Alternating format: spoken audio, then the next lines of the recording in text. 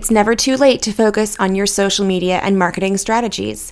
In DSO Connect's Marketing and Social Media Masterclass, Holly and Robin take you through a whole host of ideas to brand your business, build your online presence, and to nurture your customers, either current or potential. Give your studio a strong online presence that will grow your enrollment while cultivating your customers and community. For more information, go to dancestudioownerconnect.com and click on the Products tab, where you'll find the Marketing and Social Media Masterclass, which includes an hour of amazing content, plus a downloadable PDF workbook, and it's all just $27. Can't beat that. So again, go to dancestudioownerconnect.com and click on the Products tab for the Marketing and Social Media Masterclass with Holly and Robin.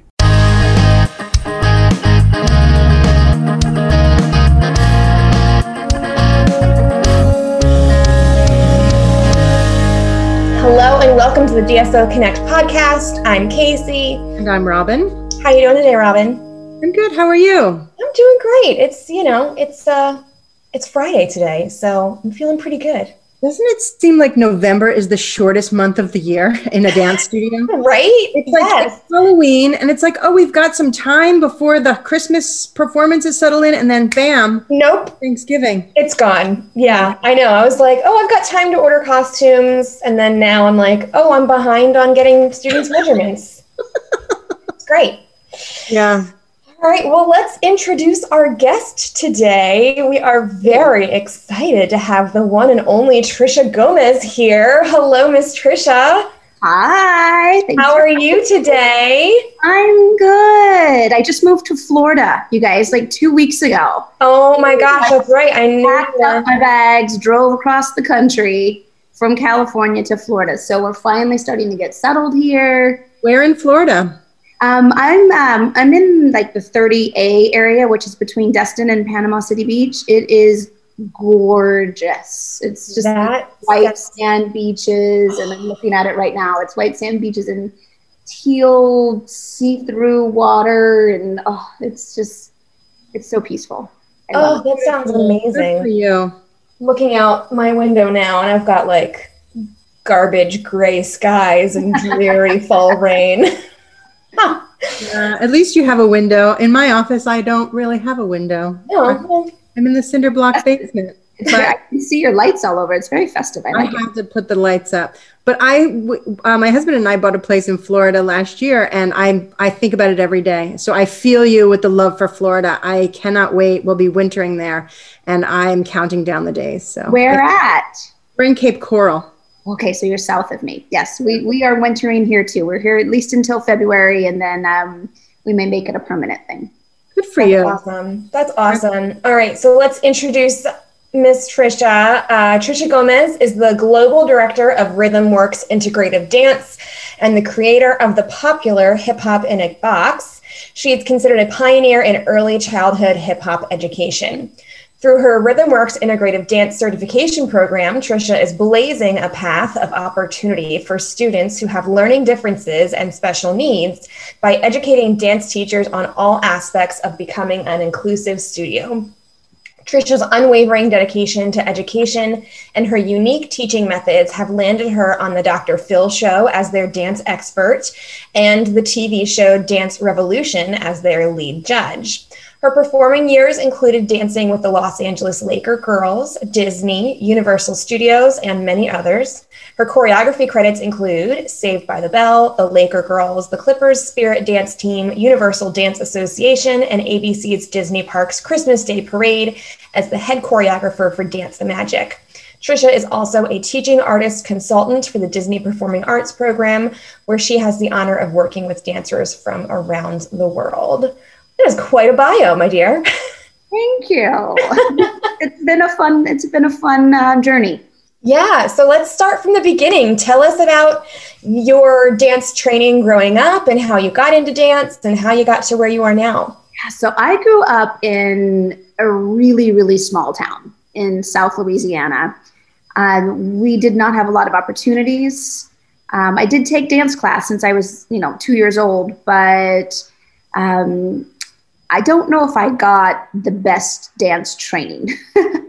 And it wasn't anything on the teachers. It's just everything's so limited out there. And there wasn't any opportunities like we have now to go out and educate yourself and, up your game and things like that. So, I loved dance. I always wanted to dance. I was always a big thinker and a big dreamer and a big doer.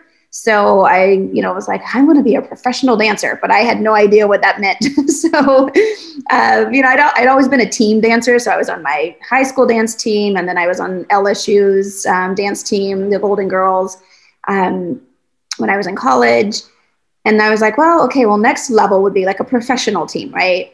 And I loved Paula Abdul. Like, she was my role model in life. And she was a Laker girl. So I was like, I'm going to go audition for Laker Girls. Okay, who doesn't love Paula Abdul? I know, right? I still use her music in my classes now. She was the very first CD I ever got when we did the transition from cassette tapes to CDs. Yes. Paula Abdul was my first one. So that's awesome. So I got some information about auditions and packed a suitcase and flew out to Los Angeles. And I was like, all right, I'm going to audition for the Laker Girls. And my parents about nearly had a fit because I'm an only child. And they did not want me to move that far away. But they were so supportive. Bless them. They were like, okay, yes, go. And, if you make the team, we'll support you. But I don't think they ever actually thought I would make the team. Mm. And then I did. How old were you when you did that audition? 19. 19. Oh my gosh. Wow. Baby. Yeah. And I owned a dance studio in Louisiana. So when I graduated high school, I opened up my first dance studio. I had that for 2 years while I was in college. And then when I made Laker Girls, I decided to sell the studio, pack up my bags, drive to California, and I've been professionally dancing and teaching ever since then. So it's wow. Let me ask you something about that. When you were 19 years old, I don't know if you can remember back I'm sorry. No, it is a long time ago. It's like 26 years ago. I know. But do you remember what was going through your head as you're driving from Louisiana to Los Angeles? Were you thinking, I got this, this is going to be a breeze, what an adventure I'm on, look at me, I'm hot stuff? Or were you kind of terrified, shaking in your boots? No, gosh, I think I lack the fear gene. I was never afraid. I think the biggest fear that I had was the first time I flew into LA and I was looking out of the window and it's just this vast scene of houses and streets. And I was thinking, oh my gosh, I'll never learn my way around here. I mean, this was before GPS. Right? So I think that was my biggest fear of oh my gosh, I'm moving to this big city. But I think I had I was pretty naive at the time. And, I had made the team, so I was moving there. I knew I was going to have a group of 16 friends that I was immediately put into. And it really was a door that opened so many possibilities, just having that one job on my resume. And there was a job so I did a show with Disney and ended up dislocating my neck and had to take some time off from dancing. Oh my gosh. And I actually had a quote unquote real job. And I was a bookkeeper because I'm really good at math too. So I was a bookkeeper for a real estate company, a developer. And the only reason he brought me in was because I had Laker Girl on my resume. I had nothing on my resume that would support my capabilities of being a bookkeeper. But he brought me in, and once I was there, I was able to kind of show that, okay, yes, I do know what I'm talking about, and I can do this job for real. That's funny. Did he think you were gonna come with your pom poms to the office? I don't. Who knows? It's really maybe it's just LA, but it's really silly that the weight that people put on that specific job. The coolness factor of it. I mean, even down to my landlord, when he found out that he wasn't the nicest person to me, but when he found out I was an ex-Laker girl, all of a sudden I was his favorite tenant. Mm-hmm. Right? So yeah, that's so funny. Did you ever use it to get out of a traffic ticket? Let Let me find I don't ski. Under my pom-poms over here. Oh, this Laker girl outfit that I have on. Oh, it's nothing. Oh, this old thing. This old thing. Yeah, sorry, I derailed you. Sorry. But it's opened a lot of doors, not just in favors like that, but in credibility. Mm-hmm. Right. So when I opened up my dance studio in California, in Southern California, to say that I was a former Laker girl, people immediately went, well, ooh, okay, well, she knows how to dance. Yeah. So I think throughout the process that has helped me. And I honestly have no idea how I made the team. I'm not that good of a dancer. I think I'm like, out of the 600 girls here, how did they, my year, they only picked 5 new people. So out of 600 people, they picked 5 of us to join the team.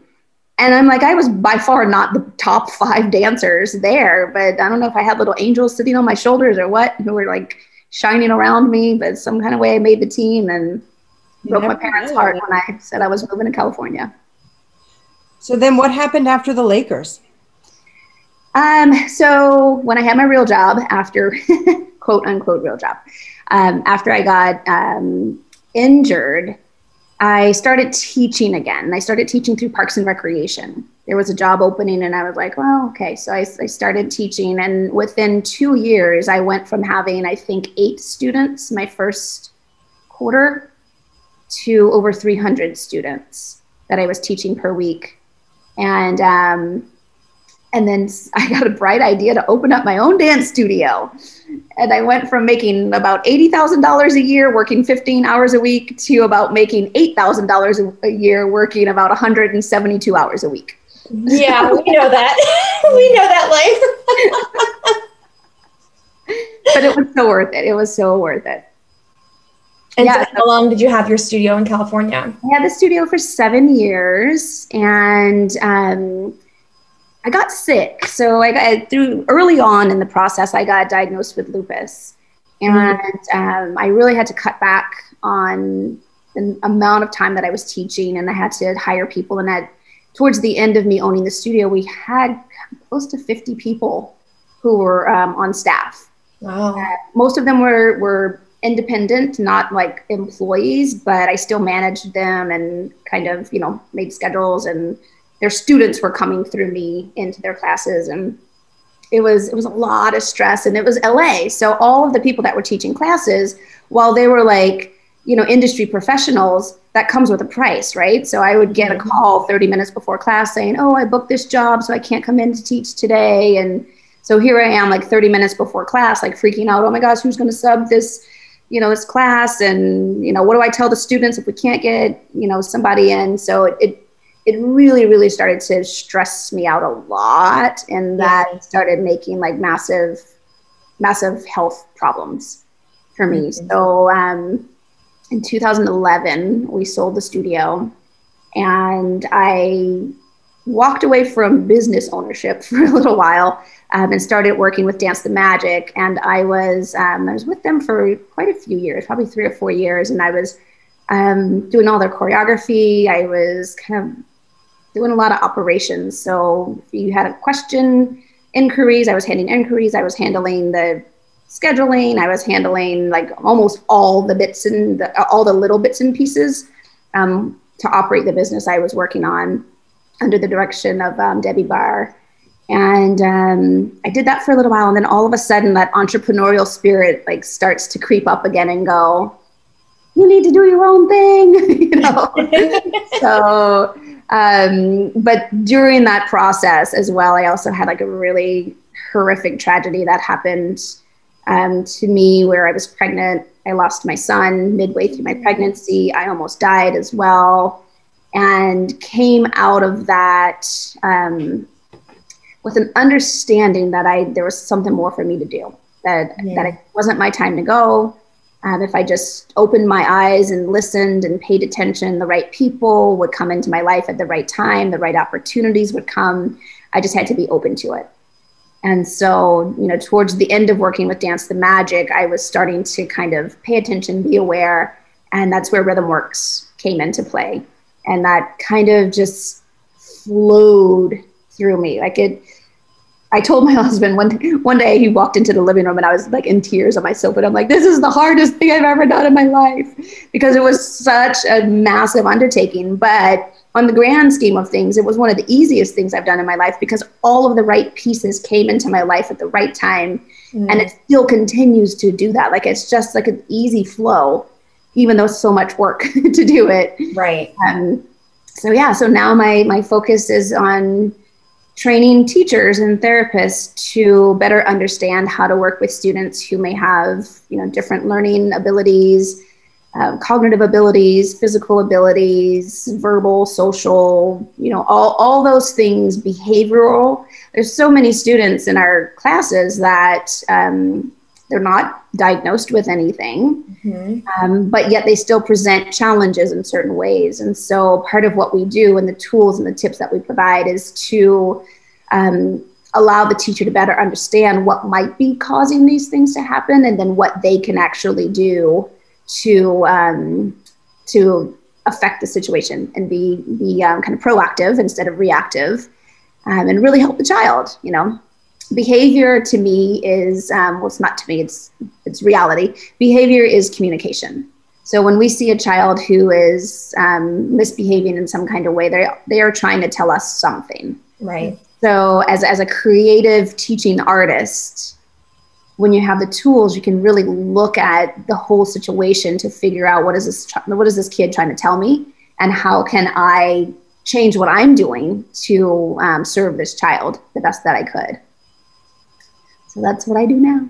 That's amazing. Did you have any kind of background or training in special needs or special education, or where did that So I didn't at all. When I first started, I had no idea. I mean, I had worked with my fair share of students who had maybe Down syndrome or autism or something like that. But no, I had never had any kind of official training. So during this process of me finding my purpose is what I kind of refer to it as, my main goal was to educate myself.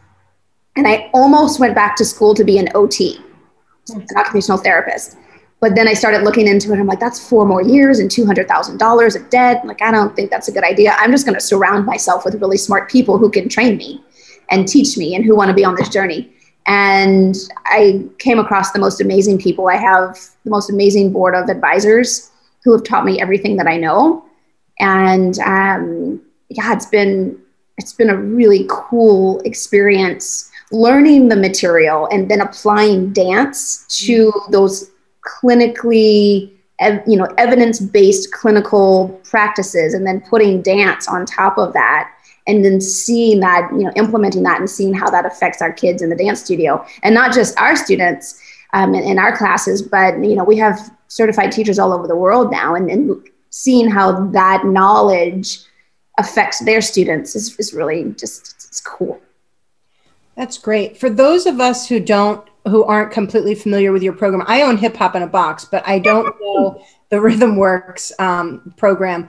But I'm very interested in it because I'm actually kind of walking in that direction right now to add a program like that to our studio. What exactly does it look like? Is it just kind of talk to us as if we are not familiar with your program at all, and what are your offerings? Sure. So the certification itself is about 18, around, I would say 17 to 20 hours, depending on what version you take. It's all the same information. It's just some of them include extra time. But the certification includes things like sensory integration, and how does our sensory environment affect our ability to learn, behave, and self-regulate? Or even retain choreography. The behavioral side, and understanding what happens before and after behavior, and how we can manipulate those to really help kids learn a different way to get the same things that they're trying to get. We go through cognitive processing and how to best, pare down any kind of complicated strategies or concepts, and how to build and scaffold those lessons back into our class so that we're going at a pace that works for those kiddos. We go through the whole physical side of it. So if you're working with someone who has physical limitations or who has hypermobility, how can we best work with those students to keep them safe and modify what we're doing in class. So with Hip Hop in a Box and 1, 2, 3 Dance, they are part of the program. And what we've done, there's 150 dance steps in total. And so we've taken those dance steps and classified them into skill set categories. So some of them may be sensory related, some of them may be, balance related, motor coordination related. There's 31 different categories that we put those steps into. So I think the magic part of the program is, like, say you have a student who wants to ride a bike. That's their therapeutic goal. They're riding a bike. Well, we help you to take that goal and categorize the sub skills that are necessary. So for example, in order to ride a bike, you have to cross the midline to hold the bike before you get on it. You have to weight shift to get your weight on top of the one leg you're about to stand on. So you have single leg balancing. You have bilateral reciprocal coordination, which is what we use whenever we pedal and we steer. We have to have good trunk extensors, strong extensors in our back to sit up straight.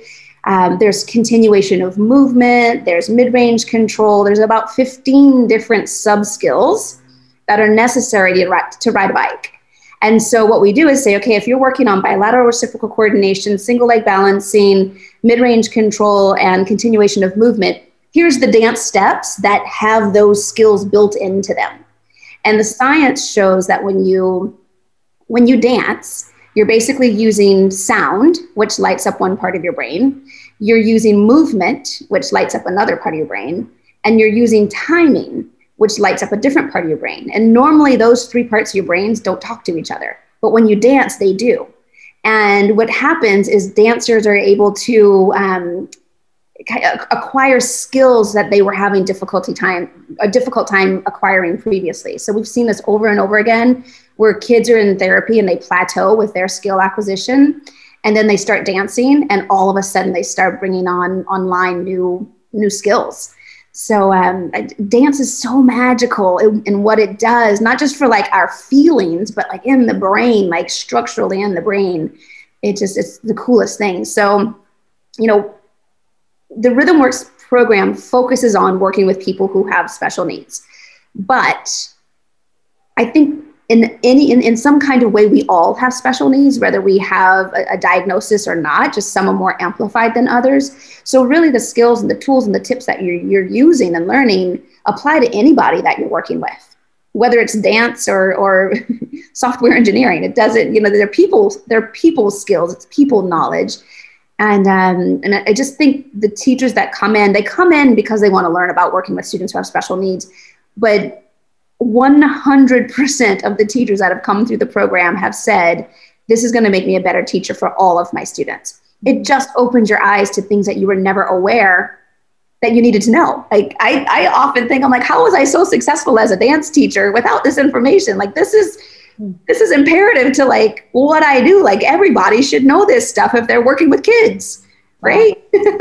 I love that. Does your program lead people to start classes that are strictly for special needs individuals, or does your program lead people to incorporate these into regular classes, or incorporate special needs students into regular classes? Both, absolutely both. Yeah, I think it's important to have both in your studio, because there are some kids who, while they may not technically be as advanced or capable at the moment as what the kids, their age group in a typically developing class, they can still participate appropriately in that class without causing distraction or things like that.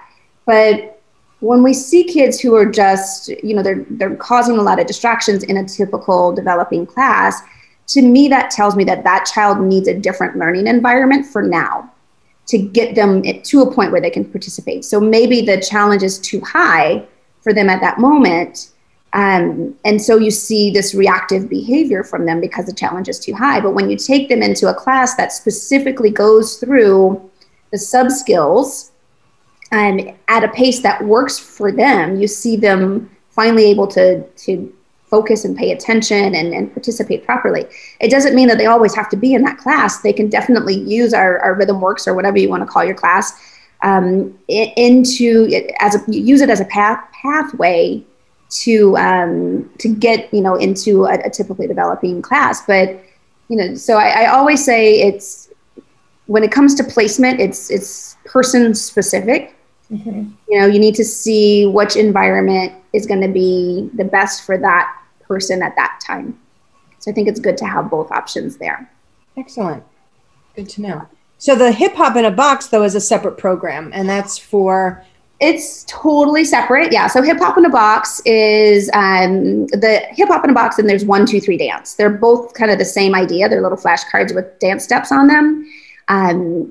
But that's more geared toward, I developed it because it was what I was teaching for like my 3 to 7-year-olds. So if you look at like a really advanced level hip hop class, you can take elements of that and pare it down, simplify it to basic movement. So the dance steps on the Hip Hop in a Box flashcards, they don't have any kind of style to them. So it's just pictures. And then you link those 4 pictures together to create a dance step. And you can add your style to that dance step. So it can be performed in many, many different ways, depending on, you know, your music and your style that you're using. I have people that use it in jazz class and tap class. But the complexity of it comes in how you're patterning and pacing it. So, you know, you can do it, you know, move slower through the pictures and do it for longer repetitions for your little tinies. But if I want to use that for my teens or a little bit more advanced, I may do all 4 pictures in like 2 counts and move through and 1 and 2. Mm-hmm. Where it takes me maybe 2 8 counts to do that same dance step with my 3-year-olds. So yeah, so it's, you know, it's, they can be patterned and paced to add complexity to it. You can add complexity by adding different styles to it, and that's up to the teacher, because all the teachers have all the different styles. But it's also a fun game to play too. I know a lot of teachers use it on days where, you know, they're doing choreography, where they'll have maybe some kids pick a couple of cards and they have to create some 8 counts out of those cards, and then they teach each other their 8 counts, and at the end of class you have a whole little combo that everybody's learned. Love that. Yeah, we use it a lot when there's a last minute sub and there's no lesson plan, like, you know, somebody just got really sick really fast and there wasn't time to, you know, send in lesson plans. It's like, Hip Hop in a Box, where is it? Everyone's running around looking for it. I'm really interested in, like, what was that process like for you to actually have to deal with, I don't know, the people that create the actual physical product? Because that's a whole nother kind of business. Yes. That we don't usually deal with, like product, like physical. Manufacturing is terrifying. So there is a process of, you know, first you got to come up with the idea. Then you have to find somebody, a company who works with those materials, right? So we have manufacturers that work with paper products, and I have manufacturers that work with silicone products. So, you know, you start the process of talking with the manufacturers and negotiating and, you know, doing due diligence with, is this a reputable company? And then looking at, other, you know, getting multiple quotes on certain things. And then, you know, most of our products are manufactured in China because I could not find anyone in the United States to manufacture what I wanted them to do. And the ones that I did would have caused me to have to put my prices at about triple of what they were with importing them. But with importing, it's super, super tricky because so they make the stuff at the plant and then they put the stuff on the ship. And once they put the stuff on the ship, they send you a piece of paper. And you literally have like 12 hours to file the papers with the government at the port of which you're going to be receiving it. Because if you don't file those papers before the ship leaves the port, they charge you a fine of about $5,000. And I know this because it happened to me. Well, it almost happened to me. I did get out of the $5,000 fine, not because I was a Laker girl, but because it was my first time mistake. So yeah, it's pretty it's a challenging thing, but do you want to know something cool that we're launching? Yeah. We're working on it right now, you guys. I'm so excited about it. So here's the thing. I have met so many wonderful teachers and studio owners out there that have wonderful ideas, but they don't have the platform to either manufacture or package or, come up with, put together their lesson plans or a training certification, or they have these ideas, but they don't have the resources to do it. And because I've kind of done a little bit of everything now, we're creating this platform called Teaching Artist Exchange. And that is going to be launched, I'm hoping within the next, I could say 6 months, but it probably realistically is going to be about a year. But it will be think of like an Etsy shop for dance teachers. Where I love this idea. Yeah, so if you have an idea of something that you want to get out to the market to make a little bit extra money, then we can either partner with you to have that, like make that happen. Or if you have your own product already ready to go, you can put it on our platform. And then we do all of the marketing and advertising and all the stuff. Because the reality of it is that, it took me a year to create RhythmWorks, like from start to finish. But now my full-time job is marketing. It's getting that information out to everybody and answering questions. And like, that's what I do most of my days. So, it's hard, especially when you have your own studio and your, other businesses and a full family. So the Teaching Artist Exchange will allow teachers a little bit more, ability to make some side money on some really cool ideas. And the plans is that we're going to have a board of highly educated, respected teachers in each genre who's going to vet everything. Because right now there's so much crap out there that you're like, oh, right? And so we're going to have people look at things and go, okay, is this technically sound? Is it appropriate? And that way, that when you come to the Teaching Artist Exchange, it is a vetted, trusted resource for things in class. So it might be like, you might have like 10 cool things to do with a hula hoop, right? And I might have a hula hoop in my office going, gosh, I've been using hula hoops, but I'm out of ideas. Like, I would love to know more ideas about hula hoops. So then I can go to the Teaching Artist Exchange, search hula hoops, and then your video pops up and it's like, $5, learn 10 things to do with your hula hoops. And I'm like, okay, in. What a great idea. I'm excited. Hurry up, get to it. Yeah. Oh my gosh.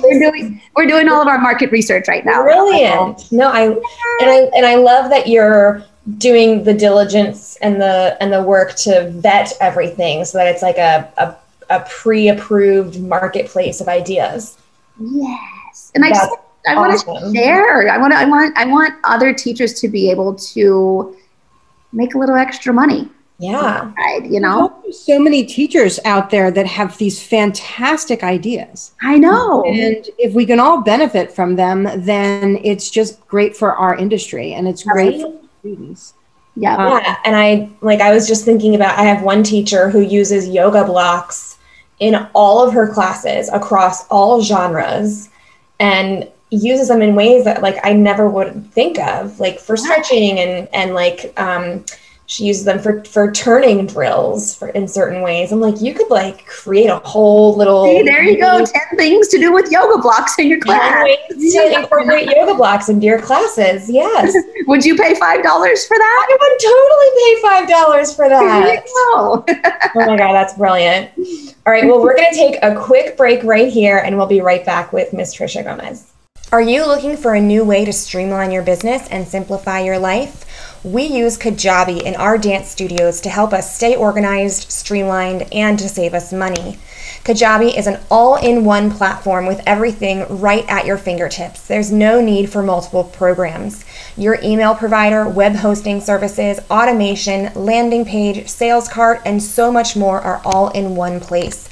With everything in one program, you can save hundreds or even thousands of dollars a year. Get rid of all those programs and platforms that collectively cost you way more than what you would pay for a year in Kajabi.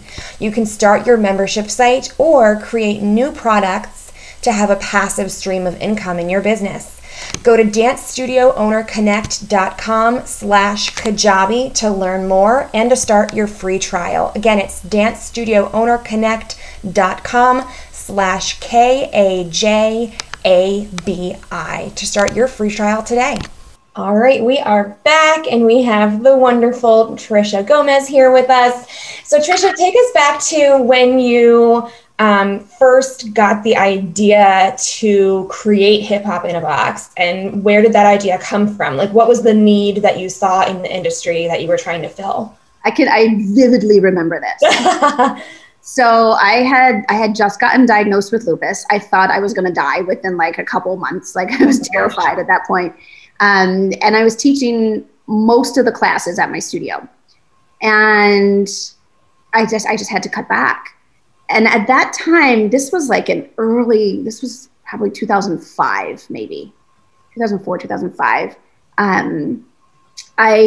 Not many people were teaching hip hop to 3 to 7 year olds. And I'd say still not many people are doing that. Not enough. Like, we started at my studio at 7. You're missing out on some revenue. Okay. All right. So I needed to find somebody to take my classes. I couldn't find anybody. I had really great hip hop artists near me that could teach older classes, but they had no idea how to like simplify it for a 3-year-old or how to even interact with the 3-year-old. Yes. And I remember talking to my friend and I was like, gosh, I just wish I had a way to like take what I have in class and like hand it to somebody and say, here, teach this. Because I had a system that I was teaching, and I had like all the dance steps in Hip Hop in a Box. I've been teaching that for like 20 years before I made that product. So I was like, I just wish I could give it to somebody. And my teacher's like, oh, you should make flashcards of your different dance steps. And then that way people can like use the flashcards to create little routines out of. And I stopped and I was like, oh, I'm going to make flashcards. And I was like, I don't even know how to do that. But we found there was a yoga. There was like a little set that had yoga cards on it. And like each card had a different yoga pose on it. And I was like, ooh, this is a great model to use. So I actually looked up the manufacturer of who made that product and got in touch with them and said, hey, I have this idea. I want to just do something similar to this product. Can you help me? And so they agreed to help me, and it cost a ton of money. I can't even believe. I went to my husband and I was like, so I have this idea. I'm going to take my hip hop in a box, or I'm going to take my hip hop steps and put them on flashcards and put them in a box and call it Hip Hop in a Box and sell it. And he's like, do you think it'll work? And I'm like, I don't know. I mean, I would use it, like I'm making it for myself because I need something to give to the people that are going to be taking over my classes to say, here, teach this. And he's like, well, how much is it going to cost? And I was like, well, $35,000. And he's like, so you think it'll work? And I'm like, I think so, and he's like, okay, let's give it a try. And so we manufactured them and had them shipped over to me. And I had for the longest time, a garage full of Hip Hop in a Boxes. And I'm happy to say that we're now getting close to almost 4,000 Hip Hop in a Boxes out there in the world. Wow. So yeah, I think it worked, you guys. That's beautiful. I've been saying for the longest time, and I think this comes from my own experience and then my experience talking to other studio owners, that there's such a struggle in finding hip hop teachers that are not only, passionate and qualified to teach hip hop and like really invested in that specific art form, but also qualified to teach dance in general and like good with kids of all ages. Yeah. And that there needs to be some sort of like hip hop teacher certification program out there. There are two that I know of, and I will say this: I have not taken or vetted either one of them. Okay, but I know both of the teachers to be very they're really good at what they do. So, one of them is Maria Daniels has a program, and she does a hip hop certification. And I think it's called the Hip Hop Experience or something like that. And then John Comics has some training as well. I don't know if it's an official certification, but I know he does have like videos that he sells. But here's the thing. So, and this is what I've learned over my long experience, is that with ages 3 to 7, it's really about them understanding their body and how their body moves and how to connect that body movement to sound and rhythm. So in the early stages, when we say hip hop for 3 to 5-year-olds, 3 to 7-year-olds, it's really more about understanding their body. So there's not a whole lot of like hip hop style that goes into that age group, other than using, I would say music from the hip hop genre and keeping it fun and exciting. When they get those foundational skills, and I'm not talking about hip hop foundation, I'm talking about like motor skill foundation, and they're understanding how to move their body, how to connect their body to rhythm, how to change, like how to hear different rhythms and move to those rhythms, then you can start to overlay style and like different technique. And what we find is that when you're teaching the younger kids that early, they become cleaner dancers as they progress. And as you start to add the different styles to the steps they already know, they're a little bit more body aware as to what's going on. So, a lot of times though, people look at hip hop in a box and go, well, this isn't hip hop. There's no foundational hip hop skills in here, right? But the reality of it is that, the style makes it hip hop. What we're doing is we're idea generators, and we're also teaching kids how to understand body placement and how to move their body at certain times. And the hip hop comes from the teacher itself. But I've found so that those early age groups, especially 3 to 5-year-olds, if you take whoever's teaching your preschool program right now and give them some material like Hip Hop in a Box and a good age appropriate playlist to use, then they can take that content and instill it into their students.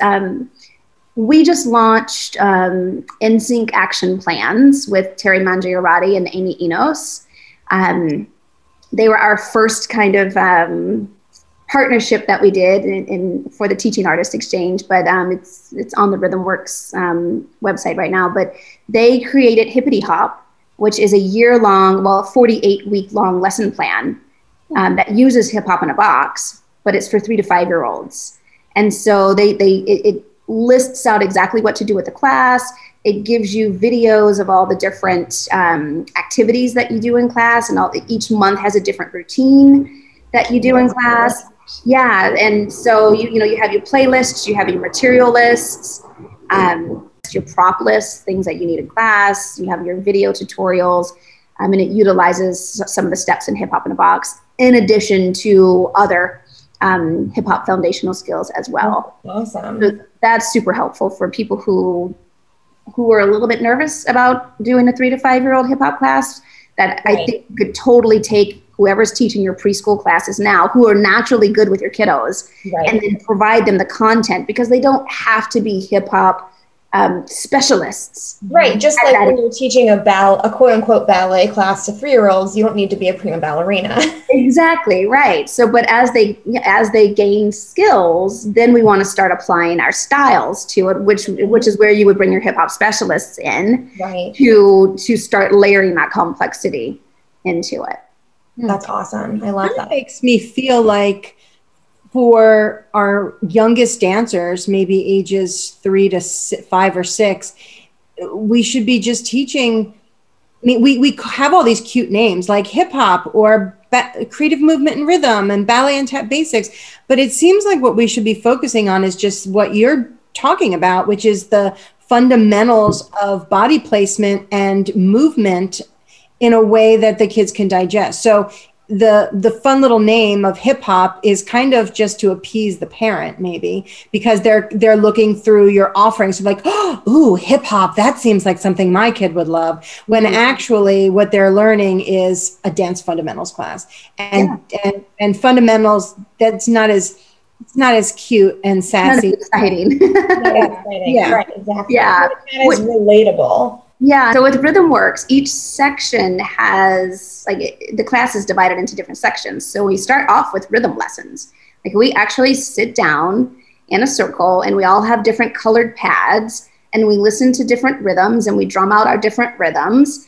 And we start to teach concepts in that place. So the concept of crossing the midline, so crossing one leg over the other, or open and close, bend and straight, all these different concepts that some kids may struggle with or need more practice in.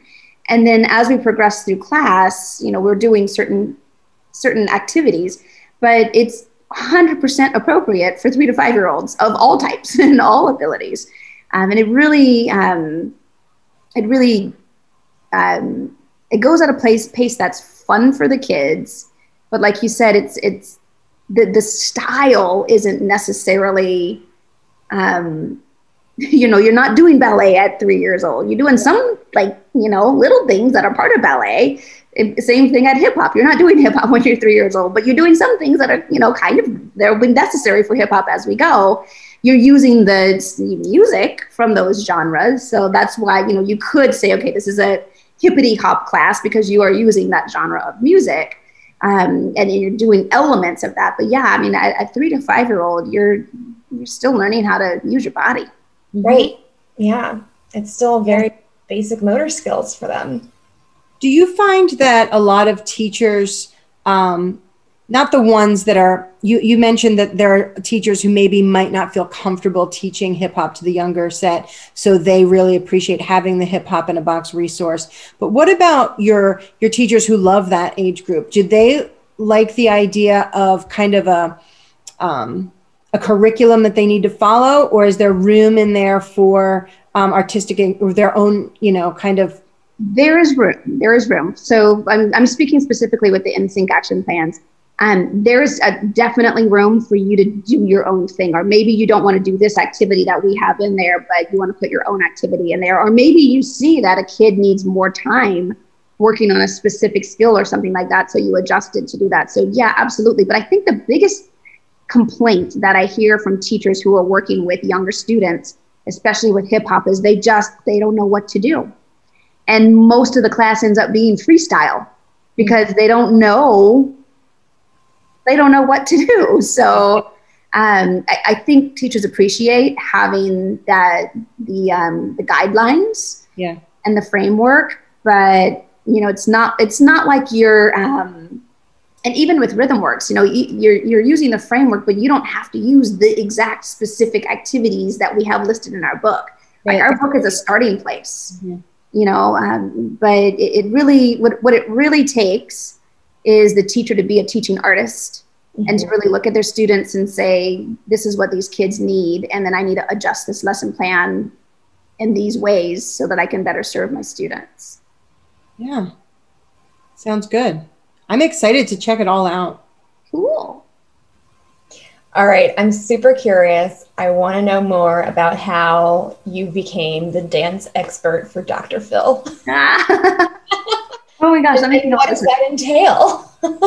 So oddly enough, I don't even know how they found me, but a producer called me out of the blue at my studio, and they're like, we're looking for someone to come in and teach these groups of kids this dance routine. And it was for an episode where it was like, my kid wants to be a star or something like that.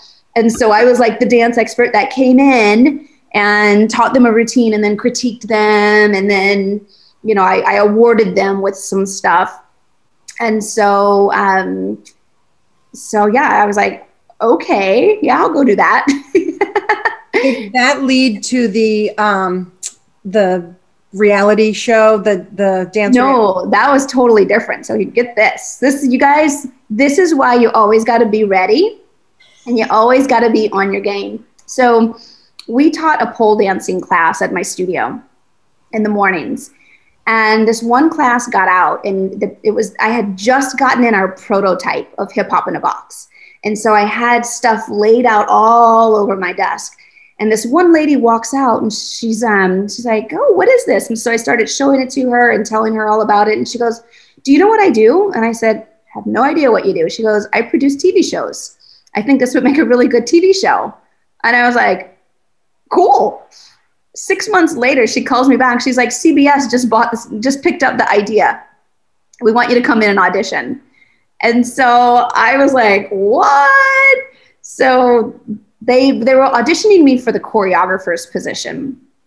And I went in. And so with kids' TV shows, they have to be, if you've ever seen a kids' TV show, you'll see E/I in one of the corners, and it's educational, informational. So there has to be like an element of education and information in these kids shows.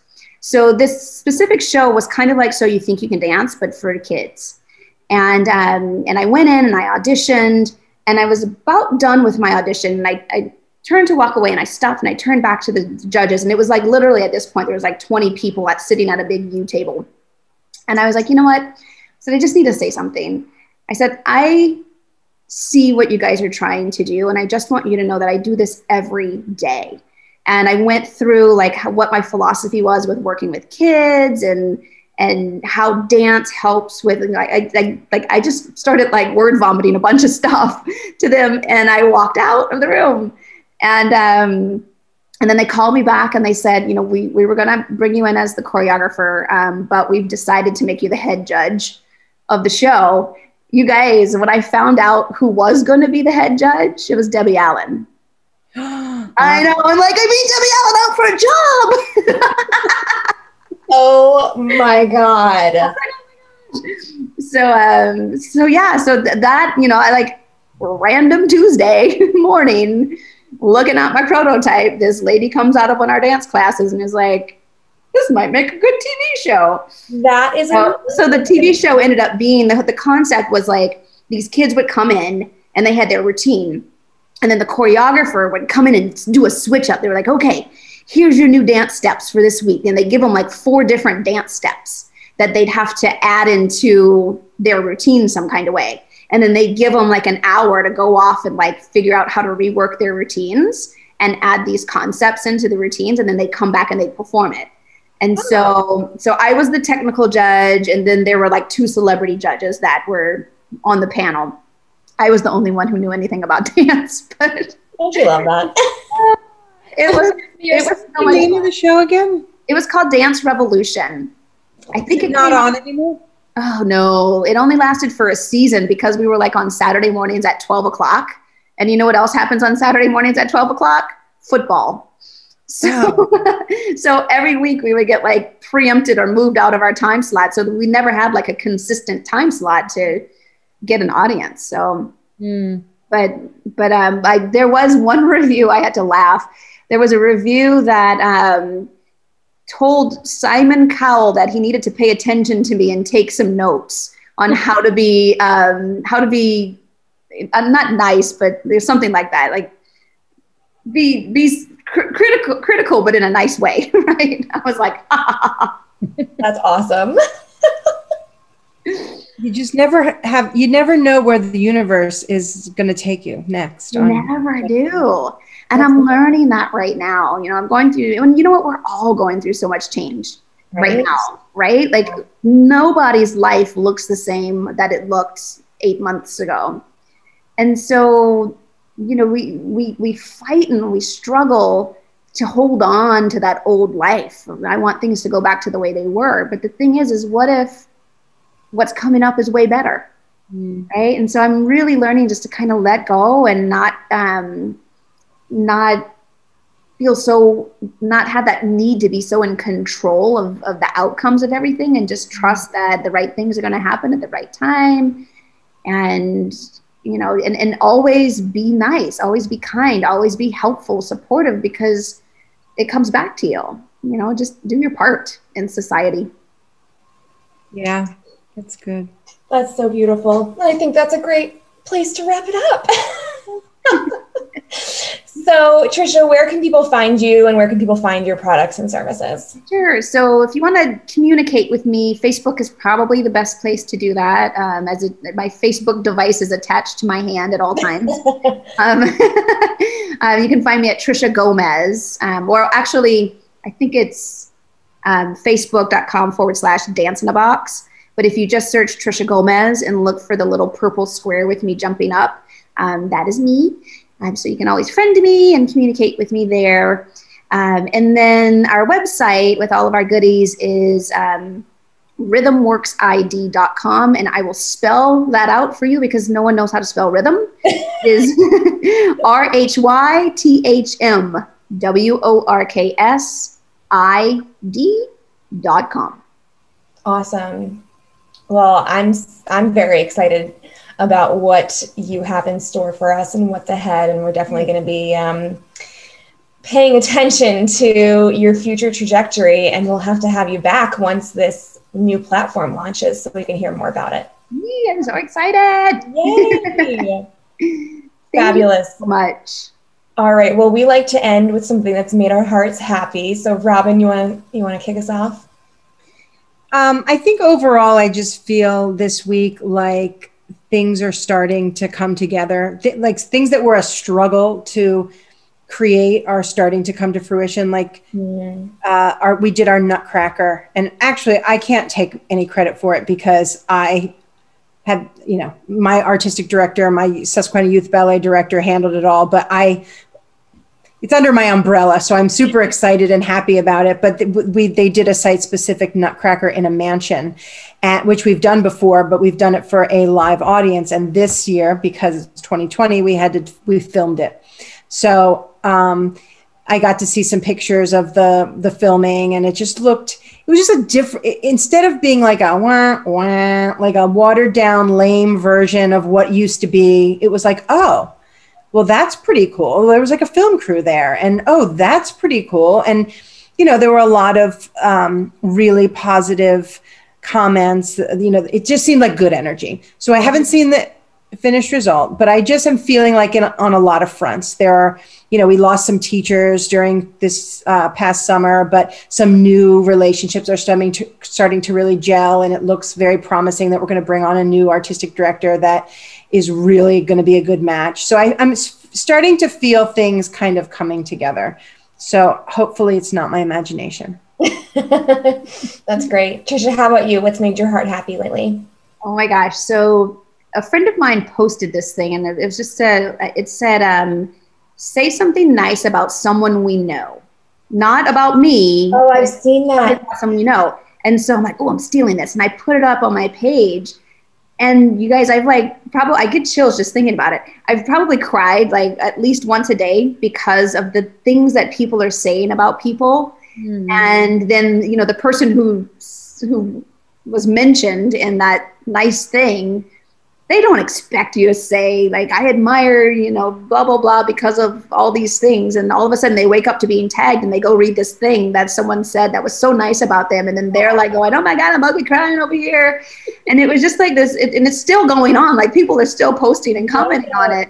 And it's just the coolest thing to see people call out other people for awesome things they do, or how they make them feel. And it's, amidst all the chaos and craziness, it's just like one big, like, love post. And it's just, it brings my faith back in humanity. So, and one of my friends, Mandy Yip from Acrobatic Arts, she took that post and did it with her staff. And she's like, oh my gosh, thank you so much. Like the staff is loving this. And It's just really, it was really cool. Yeah, I think I'm going to steal that for I have a private Facebook group for my studio families. And I think I'm going to steal that and say something nice about another dancer or another parent at the studio. Yes. Yeah, I love that. Really good. That's awesome. That is so cool. Let's see, something that's made my heart happy. So we had our big recital video premiere last week. And what I didn't realize at the time, my new staff member, said a few nice words about me and gave me some flowers and a card, and I was like, oh, thank you so much, before the video premiere. But what I didn't realize is that it was what actually was given to me was the product of some parents working behind the scenes to give me a gift to show their appreciation for all the hard work that I've put into keeping classes going during COVID and, maintaining some sense of normalcy for their kids. And a bunch of parents went in together and got me a pretty substantial gift card that I didn't open right then and there. I opened it a few days later and I was like, oh my God. So just to have that show of appreciation and love and support was really hit me right in the feels. It was wonderful. Oh, that's good. Isn't that nice? Yeah, it was beautiful. So, yeah.